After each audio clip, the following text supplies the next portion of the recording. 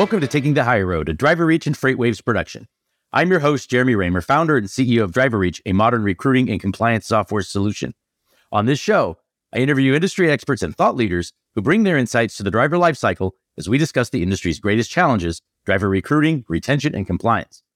I appreciate all the positive feedback on the show. Please remember to rate and review Taking the High Road, whatever platform you use to listen. This week, it's my honor to host a passionate and engaging next-generation executive, Ashley Kordish, CEO of Michigan-based Ralph Moyle, Inc. They also happen to be a Driver Reach customer. Ashley was born and raised in the trucking industry and now heads the company her grandfather founded. And that's a great story that I can't wait to ask her about. So glad to have you on the show, Ashley. Thank you so much for joining us. Thank you for having me. Well, I'm excited to dive into your career and the path to becoming the CEO of Ralph Moyle, Inc. And I can't wait to hear the backstory of the founding of the company by your grandfather. You bring a refreshing and forward-thinking approach to the company and to the industry while retaining the core values that got you here. I'm excited to unpack that, along with what you're doing to help ensure you're hiring the right drivers who are the right fit. And then lastly, I want to be sure we have enough time to answer a question from one of our listeners during our deeper dive segment. Does that all work for you? Sounds good. All right. Well, before we even dive in, I am curious if you have any, book recommendations for the audience. This is sort of kind of what we do every time to sort of break the ice. I want to know if there's anything maybe recent that you've read or something that was really impactful to you.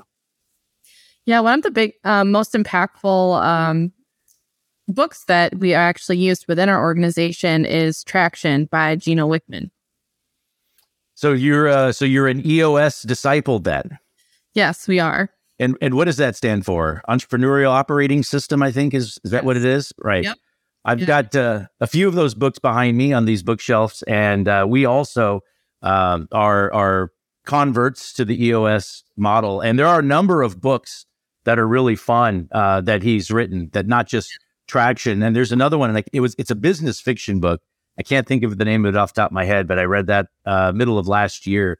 And that was really neat because it's like EOS applied in like a business setting, like kind of with all the different personalities and just the way people engage, and people who, you're in reading a book, you're quick to find people you're like, oh, that person needs to be out of here.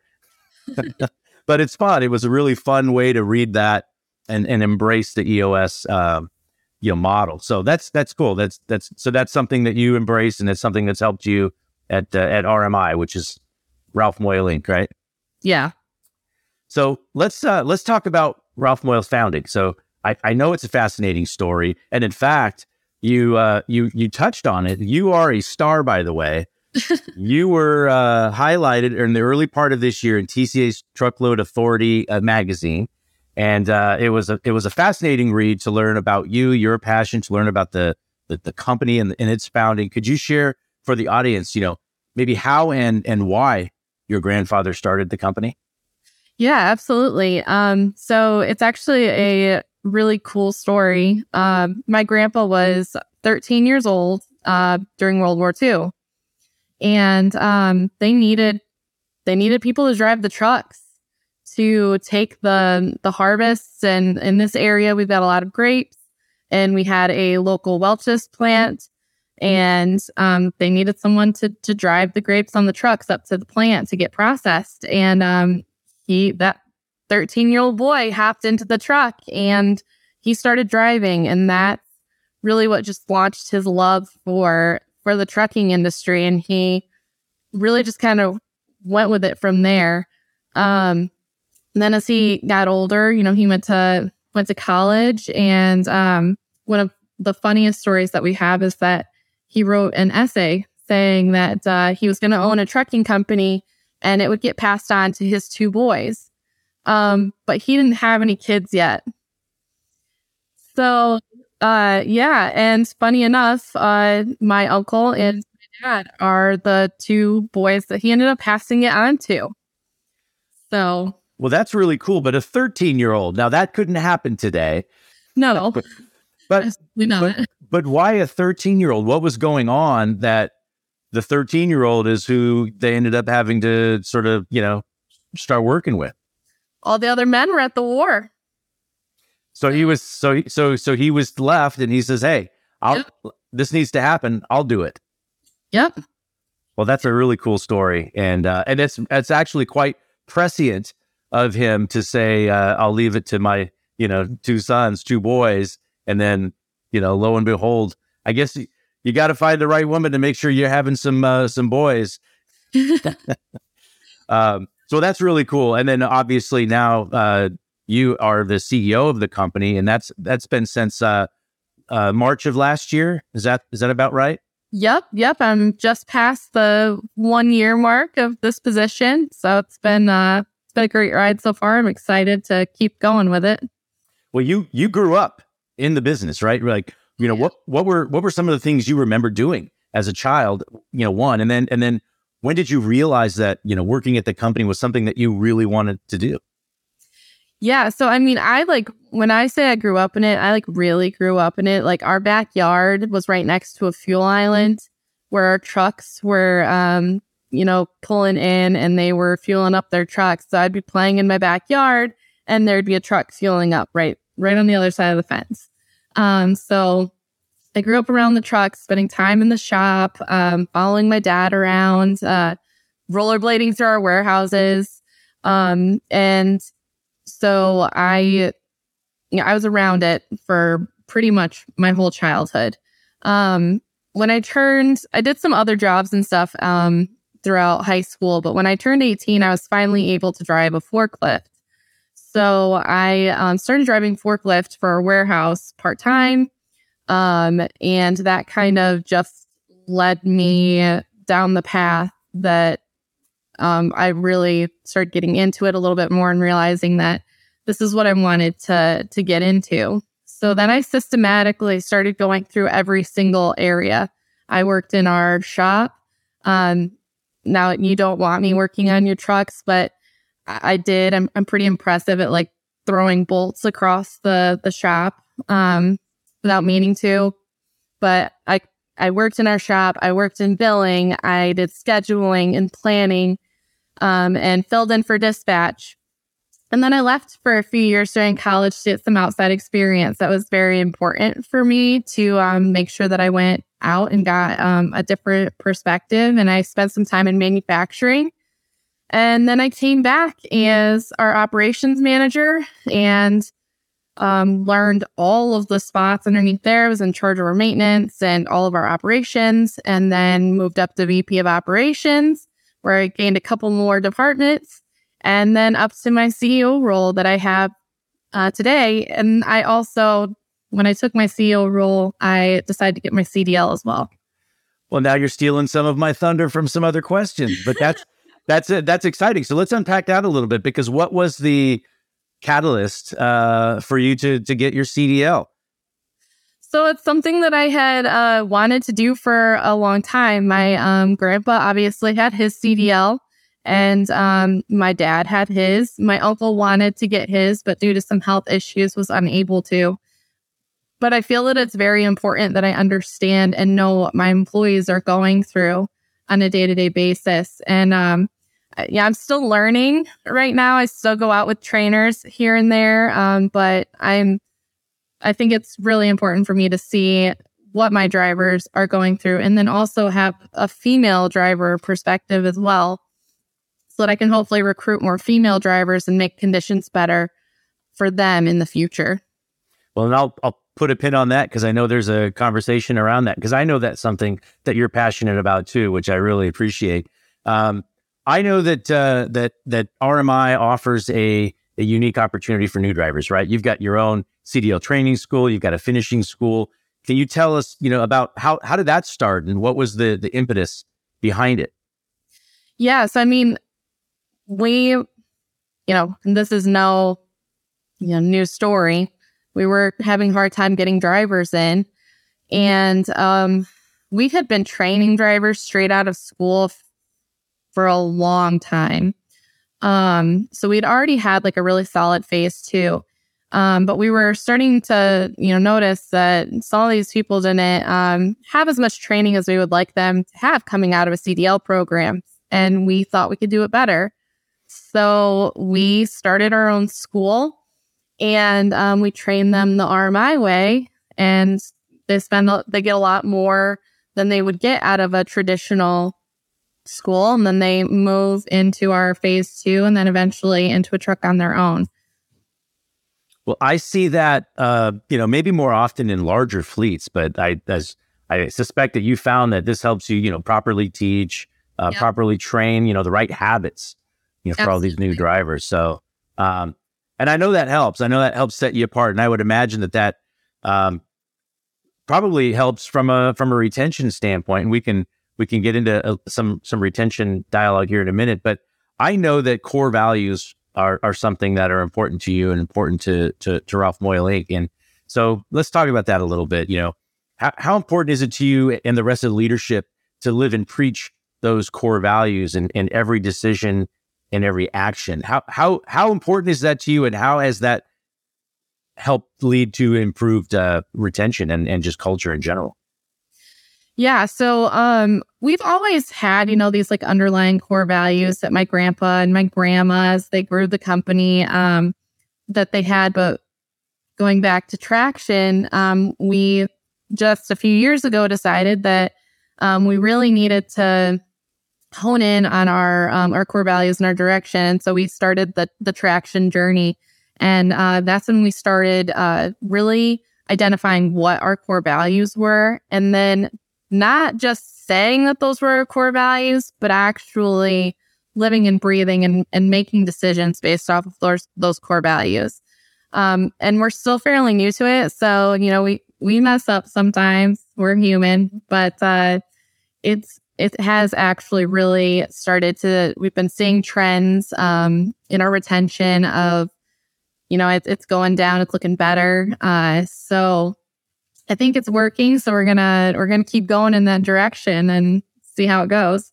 Well, and I know it's not just drivers. I know, just as somebody, as I shared, who also embraces that EOS model and just the concept, you have to decide who are we going to be, right?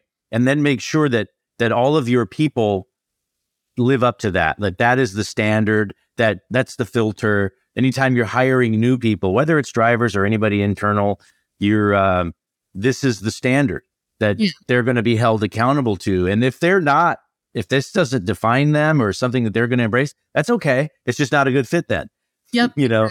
That's so important. And it just, what's refreshing is when on the other side of hiring people that go through that process, and then when they communicate, hey, everything that you said from a value standpoint, from a core value standpoint, is exactly what I am seeing from everybody I'm engaging with.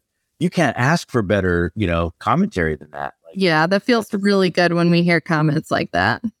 So other than, adherence to your core values, is there any other aspects of RMI that, contribute to the retention of drivers? Anything else that you're working on from that perspective? We're just really big on our culture and our family atmosphere. Our office staff, sometimes we've got kids on tablets sitting on the floor, because they had a half day or they're not feeling that well. And, they're welcome to just come and hang out. I've had my kids in pack and plays in the corner over the years. And we do our best with our drivers. If they give us a baseball schedule, we're gonna do our best to get them home and get them to those baseball games. Obviously, we can't do that 100% of the time because it's trucking and there's a lot of unknowns on if they're gonna run into like an accident or like they're gonna have a blown tire or something like that. But we'll try our best. And I make a point to try to know every single person's name and everybody in our office, that they know all of our drivers' names. And when I walk in, I feel like I'm with an extension of my family, and that's really important for us to make sure that that's the kind of atmosphere that we're providing for our employees. Well, and you mentioned your kids in pack and plays. You've got two, right? A 5 and a 3-year-old. Is that right? I do. Yeah. So you're busy. I mean, I know I've got 3 that are real close. Now they're 9, 10, and 11. But when they were when they were, a newborn 1 and 2, you can imagine. And then, again, then try to run a company, and, those are a lot of challenges. And so you become, kind of to your point, more understanding and really thoughtful in terms of how you allow, just considerate of other people's circumstances. And it's not just kids and things like that, right? Because you're an animal lover. Yes. So what sort of pet policies do you have? I mean, you probably draw the line at maybe farm animals, but seems like you're pretty loose, or at least willing to embrace animals. Like, that was figuratively and literally. Yeah, you say that figuratively, but we have caught somebody with a pig. Oh, geez. And we do draw the line at farm animals and flying animals and iguanas. I think that our pet policy is extremely important. We do allow dogs and we allow cats. And we've had drivers that have had both. But I think, like, on another aspect, like, it's a way for us to be able to help our drivers feel more comfortable. If they have any sort of like a mental health issue, and just having that pet with them is really important. Or if it's a safety thing. We had a female driver that had a big old German Shepherd in the truck with her, and that just made her feel more comfortable and more safe. So we really enjoy the fact that that we've got the animals in our trucks, and I have a rule that if they do have any animals in the truck, they have to bring them in so that I can love them. Awesome. That just goes a long way, I think, in building bridges and bonds and relationships with your people. So that's awesome, and it's obvious how important it is to you that you carry on your grandfather's legacy, and I think that's noble. And you're also taking the company to the next level. If time and money were no obstacle, what would be your next big initiative for RMI? Oh man, time and money were no obstacle. I would probably acquire a company outside of the Michigan area, and I would build a really, really big warehouse. All right, that's fair. Time and money, no obstacle. Yeah. It's growth. That's a growth acceleration opportunity there. Yep. And those things are definitely on the horizon. It's just, we've got to slowly work our way there. Now, attracting and retaining a diverse workforce, we talk about that frequently on this show, and it's something that I've been very passionate about, been a member of Women in Trucking since its founding, and I'm part of I'm a founding member of Next Generation in Trucking, and I'm a sponsor. Driver Reach is the sponsor of Lead ATA's, Future Leaders program. And it's something that I'm just, I've always been a part of. I've always been passionate about. And how do you think, because you're right there, you're smack in the middle of this. You're one of those people. You're one of those future leaders. How do you think we can attract and retain more women, and then especially, Gen Z and millennials in the trucking industry? Yeah. So I'm actually, I'm a member of Next Gen in Trucking, Women in Trucking. And I also am in the TCA. They have an image and communications committee, and I'm on a special task force for bringing in young leaders. So I'm a big believer in kind of getting out there. I think that a lot of it is education. The trucking industry the last couple of years has been very prevalent in our news sources, but I think that we're slowly getting kind of forgotten again. And I don't think we can let that happen. So I actually spend a lot of time volunteering in schools. I'll go into schools. I'll do presentations about trucking industry. I think that there's something important about seeing a young female in front of them and saying this is the trucking industry and this is why I love it. I also I work very closely with our local supply chain program through WMU, where I'm helping create a certificate in transportation to get some realistic viewpoints on the transportation industry. And I'm gonna actually be teaching some modules to the college students But I think getting out there and getting in front of people is really how we're going to bring more people into our industry. And I'm a big believer that, and I'll say this when I present, like I can't personally hire everybody as much as I would love to, because I'm a smaller company. But if they go and they are a part of another trucking company because I inspired them to do so, like that's awesome. Our industry needs those bright young leaders coming forward and realizing that this is a career path with a lot of purpose and that it's challenging and fun. And it's the backbone. It's the backbone of everything, of this entire country and then the world, frankly.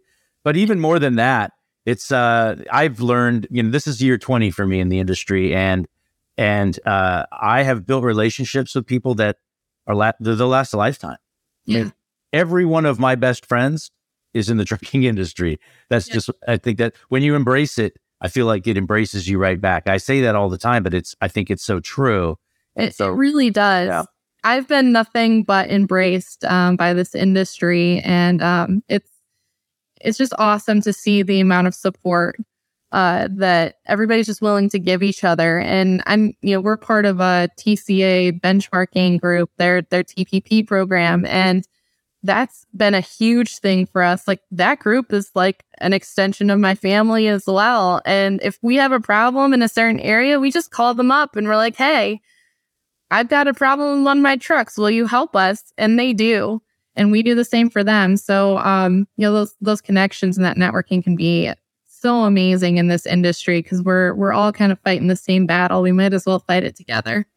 Yeah, and you can relate, you trust each other, and you touched on. I want to get to the deeper dive question before we go, but you touched on. You made a comment about how the news and trucking is starting to that story that we were fortunate and blessed to hear, in during COVID and the honor that was given to the truck driver and the trucking companies and all that they were doing. You're right, that's starting to go away, but you know what you still hear constantly is nuclear verdicts, nuclear settlements, and we can't let that be the narrative. We're way better than that. So I'm glad that you brought that up because we can't forget, we can't let the population forget that this is really who we are. The industry is a great, it's a great industry to be a part of, and so yeah, that was a good point. Yeah, and I'm always telling students and stuff like, the truck drivers have a really hard job. They're the superheroes of our industry. So we've got to keep backing them up and showing people, what they do and how important they are. Well, go to a truck driving championships and you'll see not only they're also really good at what they do. Amazing. So the deeper dive question is, this is submitted from a listener. I work for a small family company that is trying to grow, but the fear is that we'll lose the culture that is so attractive to drivers. How can we avoid this from happening while expanding our team? When I saw this question come in, I thought this would be a really good one for you, given that it's so probably closely tied with maybe, who you are.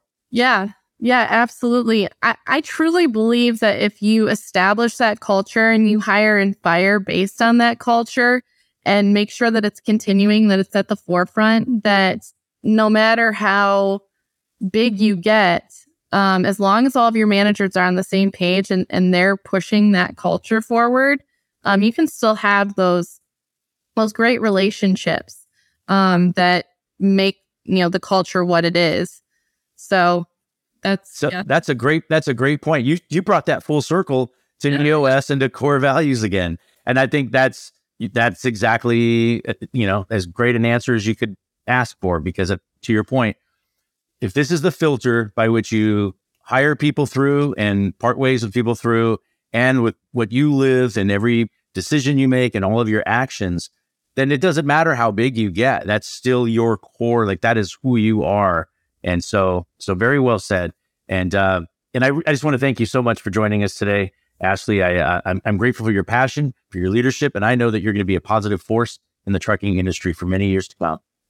Thank you for having me. And thank you for joining me for another episode of Taking the High Road and for spreading the word to your industry peers. We really appreciate it. Remember, you can submit any questions or comments, including those which may appear on upcoming Deeper Dive segments at podcast@driverreach.com. And don't forget to rate and review Taking the Higher Road, whatever platform you listen. Until next time, thank you for taking the higher road.